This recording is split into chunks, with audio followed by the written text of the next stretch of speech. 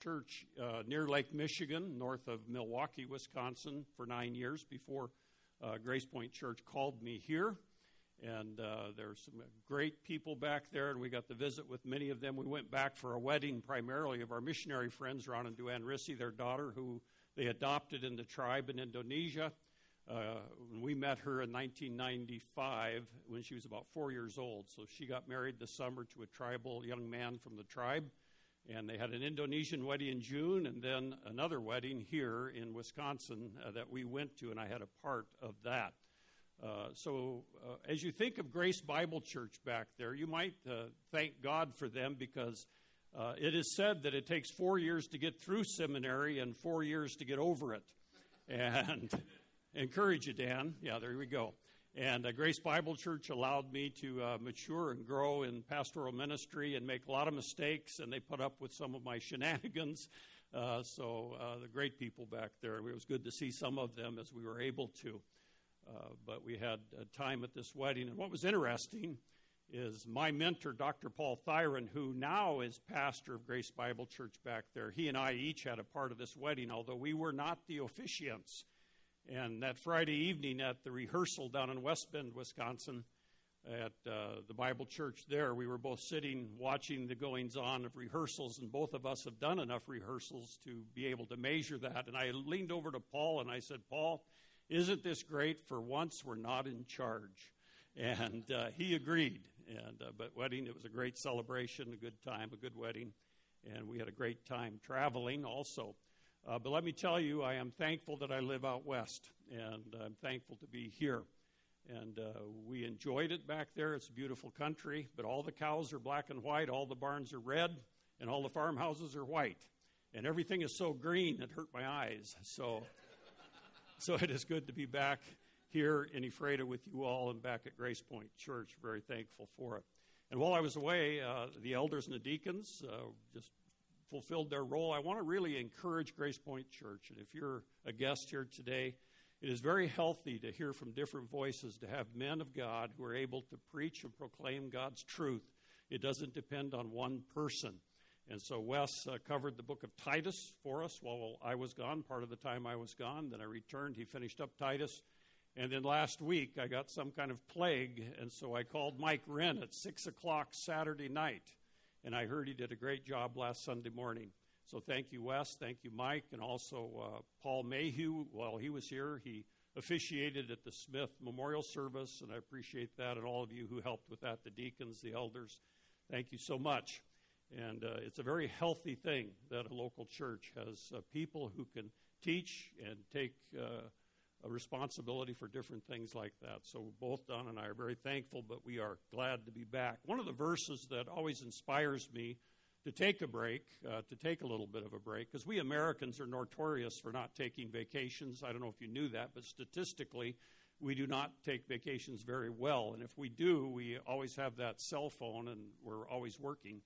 But Ecclesiastes 10:10, Solomon writes there, if the axe is dull and does not sharpen its edge, then he must exert more strength. Wisdom has the advantage of giving success. Of course, you're probably thinking this guy was gone so long he could have forged his own axe in that time. But last week, being ill, I was trying to figure out what it was, and my conclusion is it's scurvy or the potato famine. I don't know, but it was a plague that knocked me out. So I'm thankful for this church family and for the proclamation of God's word. Thinking about rest, I'm not a music guy. I don't read music because in the 7th grade where you're supposed to learn that, for some odd reason, I spent most of music classes in the dean's office. I don't know why, but actually I do. But anyway, I didn't learn to read music, and so music is a little bit of a mystery to me, especially the notes on a page. But I was reading this week about a well-known, universally recognized piece of music. One of the most recognizable pieces of music of all time is Beethoven's Fifth Symphony. I was going to hum it for you, but I don't want Ludwig getting after me when I get to heaven. And so we want to make sure we don't do that. But you would recognize it if you heard. But what you may not know about that piece of music, unless you do read music, is the fact that it begins with an eighth note of rest. An eighth note of rest before the first thing sounds. That's a song that begins with a rest. And I thought about that. It creates a uniquely powerful melody. The strategic eighth note of rest continues through this whole song, through all that music, and it's an unusual way. Of course, Beethoven was a genius musically, and it's an unusual way to begin a piece of music. But realize that as Christians, if you're a believer in the Lord Jesus Christ, it's not about doing, it's about Christ has already done. And the Christian life really begins with the eighth note of rest. It should begin that way. The Christian life begins with the rest, and so God can make a beautiful symphony out of your life and my life as believers in Jesus Christ when we first and foremost find our rest in Him. I've told you many times before, I try to make it a habit when my head hits the pillow at night to thank God for His sovereignty. Whatever has happened during the day, that I can rest in God's character. In fact, Jesus said in Matthew chapter 11, "Come to me, all you are weary and burdened, and I will give you rest." So remember that, the eighth note of rest. Let me pray. Heavenly Father, thank you for this morning. Thank you for your word, which you've given to us, and we in this country have the privilege of having it in our own heart language. And thank you, Lord Jesus, for that blessing. And thank you for the freedom we enjoy here to meet in this building, for your provision of this campus for many decades. And Lord, as you give us our days, may we always turn to you and remember that you are the one who is the sufficient one. And you are the one who goes before us and behind us and surrounds us with your love. Thank you for your grace and mercy today. Thank you for your word. We pray for today that each one of us would allow you to teach us, to apply your truth as you would see fit in each individual life, and that we would recognize that it is a gift from you, and your Holy Spirit unwraps it and applies it in each life. Thank you for our children downstairs and in the nursery. Thank you for those who minister and care for our children. And we pray for them, that each one would grow in your grace and the knowledge of the Lord Jesus Christ this day. We thank you for our military men and women around the world. Pray for those who are believers in Jesus Christ, that they would have a strong testimony of your grace. And especially for those who are in harm's way, Lord, that they would rest in you. And Lord, we thank you for them. Thank you for the freedom we enjoy. We pray for our president, others in leadership in this very contentious time. Lord, we pray that there would be heart change and people would really seek your will and not their own will. And Lord, we thank you for this passage here this morning. We thank you for your grace and mercy. For it's in Jesus' powerful name I pray. Amen and amen. We've been in the book of Ephesians. I actually looked at the calendar, my preaching calendar, and we've been in the book of Ephesians for a little over a year. And so you would think this little short book, just a few pages long, we've been in it every Sunday. Well, not every Sunday, but for almost a year as we've been going through the letter to Ephesians. Just a little bit of review. In fact, when I saw that and I realized how many Sundays I've been gone, I thought, well, we may as well just start over, because we've all forgotten what Paul is communicating to us in the book of Ephesians. Well, I won't do that, but I want to review very quickly. If you're familiar or not familiar with the book of Ephesians, it neatly divides in two. The Apostle Paul is very good at giving us the wealth of our salvation. He's talking about the position in Christ, the great blessings and the great gifts of what Jesus Christ has done for us in chapters 1 through 3. And so when you think about Ephesians, think of chapters 1 through 3. These are the things that we're given as believers in Jesus Christ. Remember, the book was written to believers. They're called saints in verse 1. And if you're a believer in Jesus Christ, you're a saint, which basically means one who is set apart unto God's holiness because of what Jesus Christ has done. And so chapters 1 through 3 are the wealth we have. Chapters 4 and 5 really are the walk, in other words, the lifestyle of how we are to live out our lives. And there's very practical instruction there of how to live out the Christian life in light of the blessings that we are recipients of. And then chapter 6, you could call that the warfare chapter. In that we see that the reality of spiritual warfare, because Satan does not want you to flourish. Satan does not want you to grow in the faith. Satan does not want your family to flourish in grace and the knowledge of the Lord Jesus Christ. And so all of us, in a sense, have a target on our backs if you're a believer in the Lord Jesus Christ. And we need to remember that. Peter writes in 1 Peter 5:8, be of sober spirit, be on the alert. Your adversary, the devil, prowls about like a roaring lion, seeking someone to devour. And in our discussion of spiritual warfare, I cautioned us against two extremes. One is that we don't give any attention to the idea of Satan in Scripture and how God has revealed him in Scripture. Or the other thing is we attribute way too much power to Satan. But there's a balance point here, and the balance is found in the Word of God. We know that we have an adversary. Paul declares it here very clearly. And in the weeks before I went on vacation, we went through the spiritual armor, which is really a description of the Lord Jesus Christ, and it is birthed out of the book of Isaiah in the Old Testament. And so the reality is that when we put on spiritual armor, it's not our abilities, it's not our wisdom, it's not our knowledge, it's not our intellect, it's not our physical strength, none of those things, but it is Jesus Christ that we're putting on. And of course, the Holy Spirit indwells each believer. And then the Apostle Paul comes to this in verse 18. We'll be looking at verses 18 through 20 today. And in this walk, he is wrapping up the book of Ephesians. We're quickly coming to a close in this. And in verse 18, he tells us about prayer. He changes the subject a little bit and starts talking and encouraging us in the whole arena of prayer. I think it is Jack Hayford who said, prayer is not a mystical experience for a few special people, but an aggressive act, an act that may be performed by anyone who is willing to accept the challenge to learn how to pray. And I think I've included some quotes in the bulletin there about the fact you can go to all sorts of seminars and lectures on prayer, but unless you actually participate, unless you learn how to pray, it's not going to do you much good. I was thinking of newer vehicles. Now, some of you drive newer vehicles where you don't have a key. Is that correct? I still have a key. I'm not caving in to that other thing, but you don't have a key. You have a fob that you put in your pocket. You climb in and push a button that starts. And my son-in-law, his dad had bought a new pickup a year ago, and we happened to be in Montana at that time, and Doug was not used to the new fob thing, and so evidently with that particular model, if you wander away from it, leave it running, and you wander away more than 30 feet, the horn starts honking. And, of course, he was at the house at 4:30 in the morning, so everybody got to enjoy the serenade of the horn honking, and he couldn't figure out what was going on, at least that first couple of times. But I was thinking of that key fob, and it's always with you. You go out, and it releases the power of that vehicle.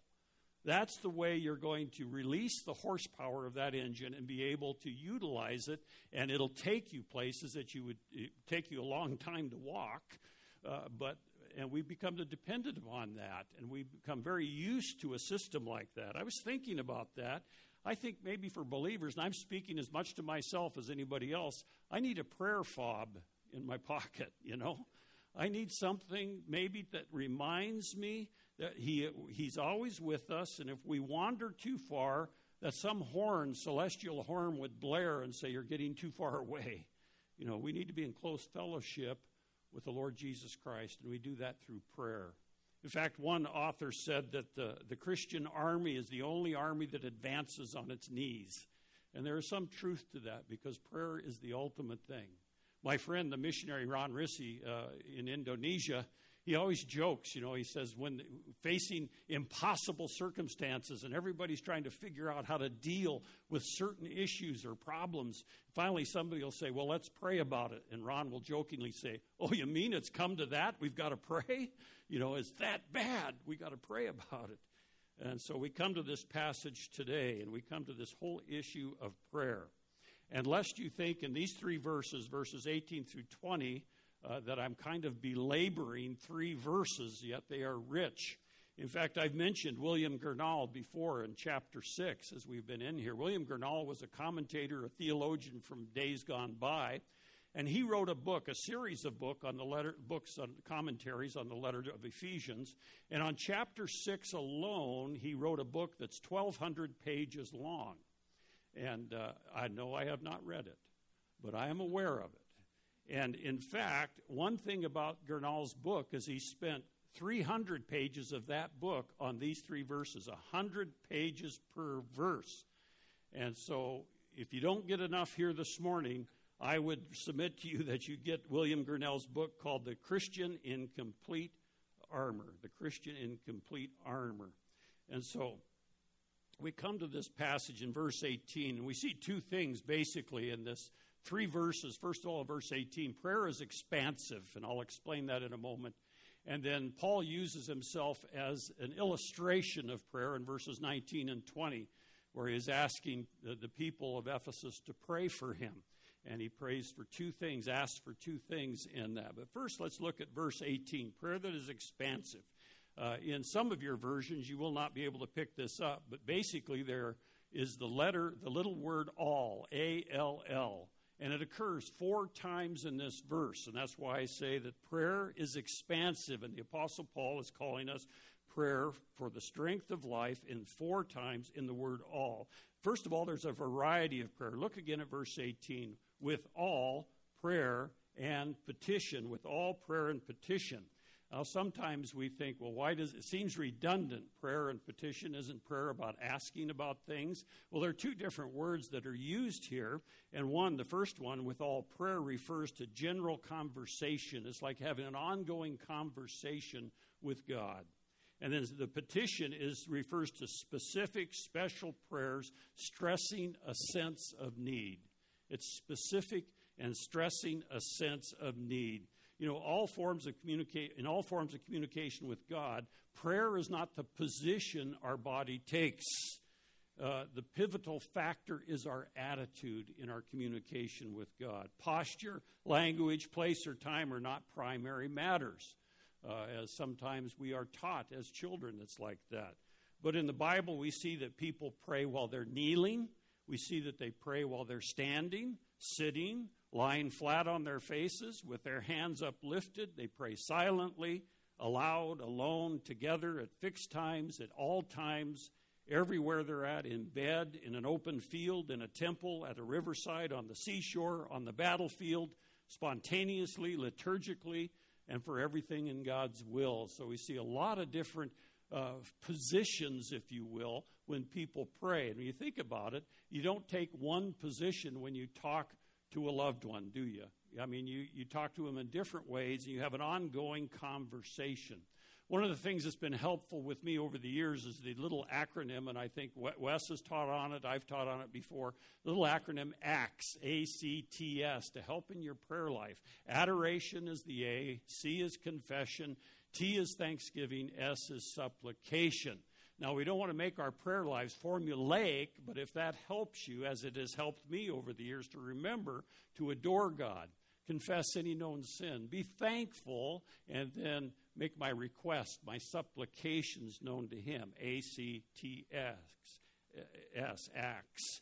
And so we see here that the variety of prayer, all prayer and petition. And so this whole idea that there's an everything to it. Secondly, the frequency of prayer. Look again at verse 18. All prayer and petition, pray at all times in the Spirit. Pray at all times in the Spirit. Now, the Apostle Paul is not saying that we pray all day long to the detriment of our families, to our work, to everything else, but it's an ongoing conversation. It's constant prayer. We see that throughout Scripture. Pray always in Luke 21. Giving ourselves continually to pray in the early church in Acts 6, Acts 10. Cornelius prayed to God always, continuing diligent in prayer. So in other words, it's a habit. It's a way that we move through life. One of the major illustrations of this in my own life is when we lived in Dallas, we had good friends, Al and Kay, and Al owned his own business. He was a heating and air conditioning guy, and once in a while I would go with him in his van out to work on some building, a commercial building typically, and we'd get up on the roof where the air conditioners were, and Al was a man of prayer. And I mean, he just had a conversation with God. It was kind of a running conversation. As I observed that, I just loved the way he did that. And then when he prayed for Don and I during our seminary studies, he would always pray in such depth, and I think it was traced back to the fact that he was always talking to God in one way or another. And it wasn't weird, but he would ask God for help, even with his air conditioner. You know, sometimes we think God is too busy for us to bother him with the small things of life, and yet I have found that it's in the small things that God can show himself strong. So we continue in prayer. Philippians says, in everything by prayer. And 1 Thessalonians, pray without ceasing day and night. In 2 Timothy, it's constant prayer, God consciousness. And in a sense, maybe an illustration would be like when you've had a cough that just won't go away, and it just, that's kind of a negative example, but the idea is that we just continually communicate with God. And we pray here, and the key is praying in the Spirit. Notice that, pray at all times in the Spirit, praying in the Spirit. If it's not energized by the Holy Spirit, we're talking to ourselves. Romans chapter 8, the Apostle Paul writes there in verses 26 through 27. It says, in the same way, the Spirit also helps in our weakness.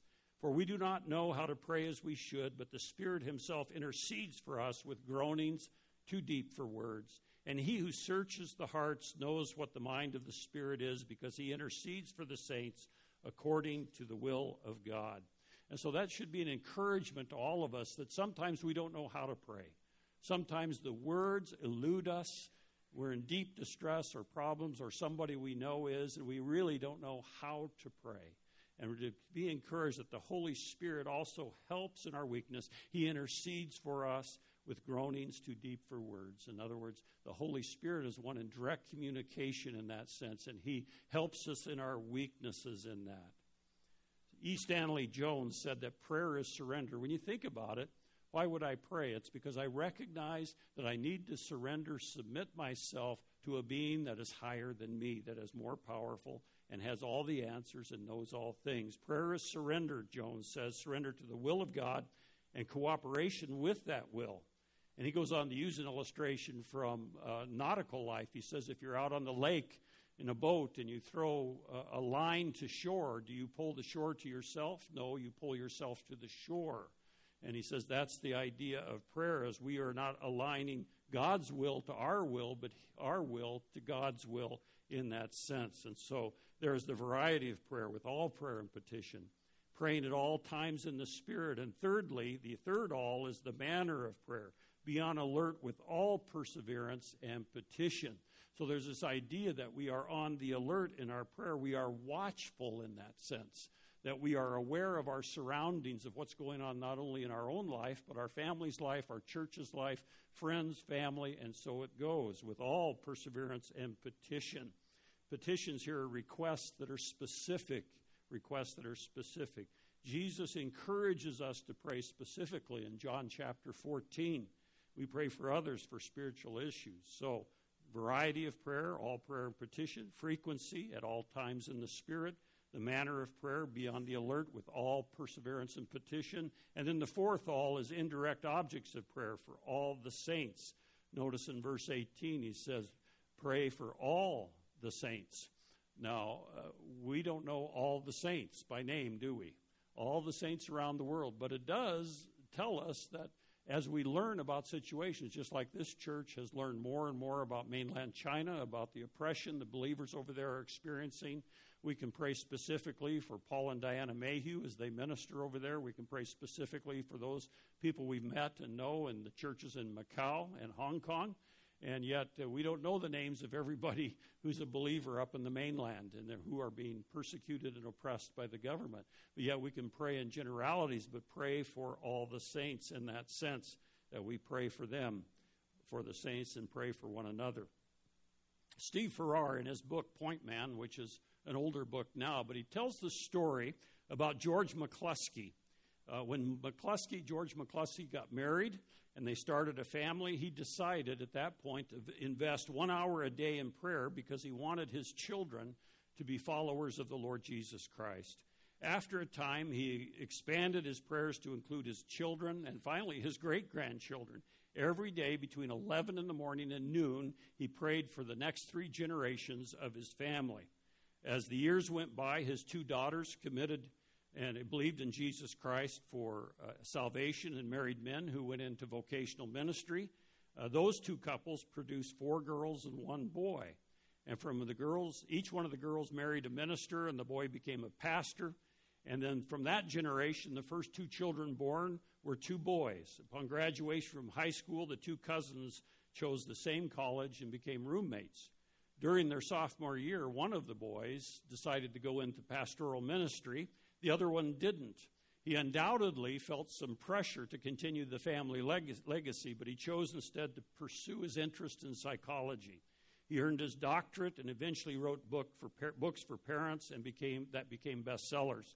He started a radio program heard on more than 1,000 stations each day, and that man's name was James Dobson.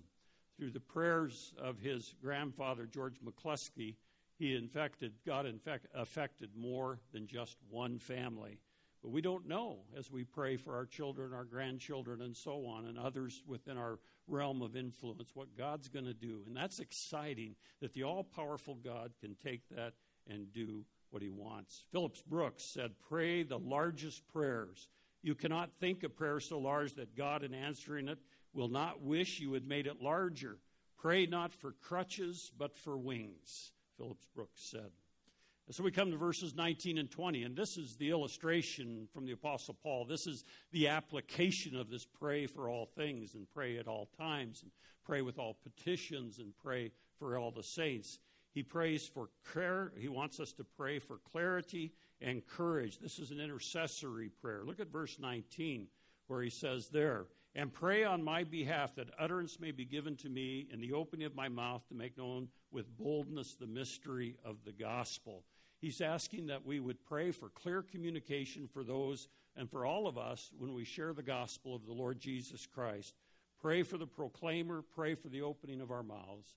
When you think about it, we need to pray for one another. You especially need to pray for those who teach and preach God's word, that we would remain accurate, and pray for that clarity. And then also pray for courage. Notice he uses that word boldness twice. With boldness, the mystery of the gospel, the end of verse 19, "For which I am an ambassador in change, that in proclaiming it I may speak boldly as I ought to speak." That word boldly, that's translated boldly in this version, really means fearlessness. And when you think about it, if you know much about the Apostle Paul's life, it seems like this was the most bold guy who didn't fear anything. When you trace him through the book of Acts, Paul uses that word. Why would he be fearless? It seems strange to us because we think of him as the eminently brave, courageous one, because he was before rioting mobs here in Ephesus, before kings like Agrippa, Felix, and Nero, the powers of that day. He was in natural disasters like the storm that sunk the ship he was on. He was in prison facing death. In fact, right now, he is in prison as he writes this, and he is under house arrest. But we don't see people's hearts. We don't see what they're going through. They may seem strong and self-composed on the outside, but does not mean that they're not trembling within. In fact, in the book of Corinthians, the Apostle Paul said, "In weakness and in fear with much trembling," that he was writing to them. You think of the one fearless person you know the best, and the one who presents the gospel without hesitation in the most difficult circumstances, and pray that they would remain fearless. Pray that you could be fearless and have great courage in your realm, in your arena of influence, whether it's in your neighborhood, in your own family, perhaps in your schools, in your workplace, wherever you find yourself, that we would be bold and fearless in that. And pray that the holy would remain holy, and the visionary might remain visionary, and great prayer warriors might be faithful in their prayer. And then the Apostle Paul uses an unusual term here. He's an ambassador in chains. That word that's translated there, it's signifying gold ornamentation worn by ambassadors on festive occasions to display the wealth, power, and dignity of their government that they represent. But Paul serves the risen Christ who was crucified, and he considers the painful iron chains appropriate insignia to represent his Lord. He was an ambassador in change, and in the sense, you and I are the same thing. We are ambassadors for the Lord Jesus Christ to this community, to the surrounding area, and to the watching world. to say the right things. Don't pray to escape trouble. Don't pray to be comfortable in your emotions. Pray to do the will of God in every situation. Nothing else is worth praying for. We're instructed here on this idea of prayer and that we should be a people of prayer. And sometimes people will ask me, and I've probably had the question in the past too, why should we pray if God is all-knowing? He knows what we need before we pray. He knows our situation and circumstances. Why should we pray? And that's a good question. I think it deserves an answer. Because, first of all, because we as Christians should be more concerned about God's interest than anything else. Jesus taught his disciples to pray first for God's concerns. What is God's will in this? When we analyze and evaluate our own prayer life, am I praying the things that Jesus Christ would pray? That's why we say, in Jesus' name, amen. Could Jesus really say the prayer that we're praying? Do we know for a fact that it would be his will? We can pray for the salvation of our friends and neighbors and those who don't know Jesus as Savior because we know that God's will is that he desires all to be saved and come to the saving knowledge of Jesus Christ. And that's his desired will. It's not his determined will, like gravity is a determined will, but God desires all to come to know. So we can pray for unsaved loved ones in that. I think, secondly, the big answer for me is because we see Jesus praying. In the Gospels, we see that Jesus prayed at crucial times, and probably more than it's recorded. He prayed when he was baptized. He prayed when he chose the disciples. He prayed at the Transfiguration. When he prayed when he was in sustained and exhausting ministry. When he called Lazarus forth from the tomb, he prayed. When he was burdened for Simon Peter, and on and on. There's many instances of Jesus praying. And if our Savior is a man of prayer, is a God of prayer, who knows all things, so we should be also. And because God does not exist for us, thirdly, we exist for him. I was convicted a bit this week by an article I read. It's actually a blog post, but the title of that article is, Are You a Trifler? Are you a trifler? And so I'm going to share that with you. A trifler, and it's spelled Trifler. It's not a word we hear very often. But if you go to the dictionary, to trifle means to talk or to act frivolously. If you're a trifler, you're not taking things seriously. You're not pursuing them with a purpose. John Wesley, who was a great evangelist and one of the founders of the Methodist movement, John Wesley warned his itinerant preachers against being triflers in religion. He wrote this, "Fix some part of every day for private exercises, whether you like it or no.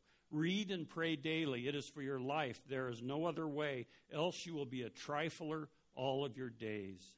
Wesley was calling for people to take personal responsibility for their spiritual growth.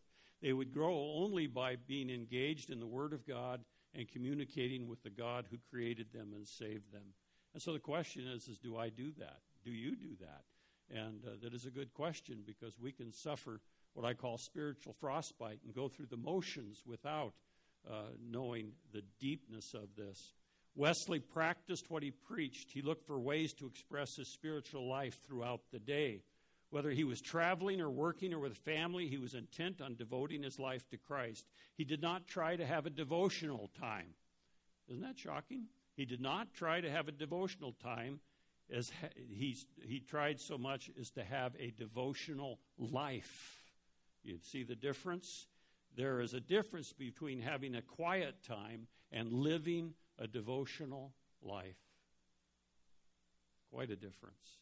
Well, it is certainly appropriate to have a quiet time with God at the beginning and end of the day. We must not see it as time equal to a devotional life or separate from the rest of our daily activities. The Apostle Paul has said, "For all seek their own, not the things which are of Christ Jesus," Philippians 2:21. He expected believers to seek Christ first. That seeking did not only happen for a few minutes in the morning and then another few minutes in the evening. You are to put the things of Christ first all the time, every day, and every way. If that is not true of you, you are just trifling, the article goes on to say. We pray that we are not triflers. This is serious business. This has eternal demands and eternal consequences, that we would be a people who show the world that we are not triflers in religion. but believers in the Lord Jesus Christ. Let me pray. Heavenly Father, thank you for today. And I pray, Lord, today that through the power of your Holy Spirit, that we would not be triflers in religion, that we would honor and glorify you, and that we would have a God consciousness no matter what we're doing, whether we're working out in the field, in the factory, or in the school doing our schoolwork, or at home doing homemaking, whatever we do, and that we would be conscious of your presence. And as Brother Andrew said, we'd have a consciousness of your presence at all times. And Lord, that we would communicate with you, and that we would share our thoughts, our praises, and that you would be glorified through it all. In Jesus' powerful name I pray. Amen.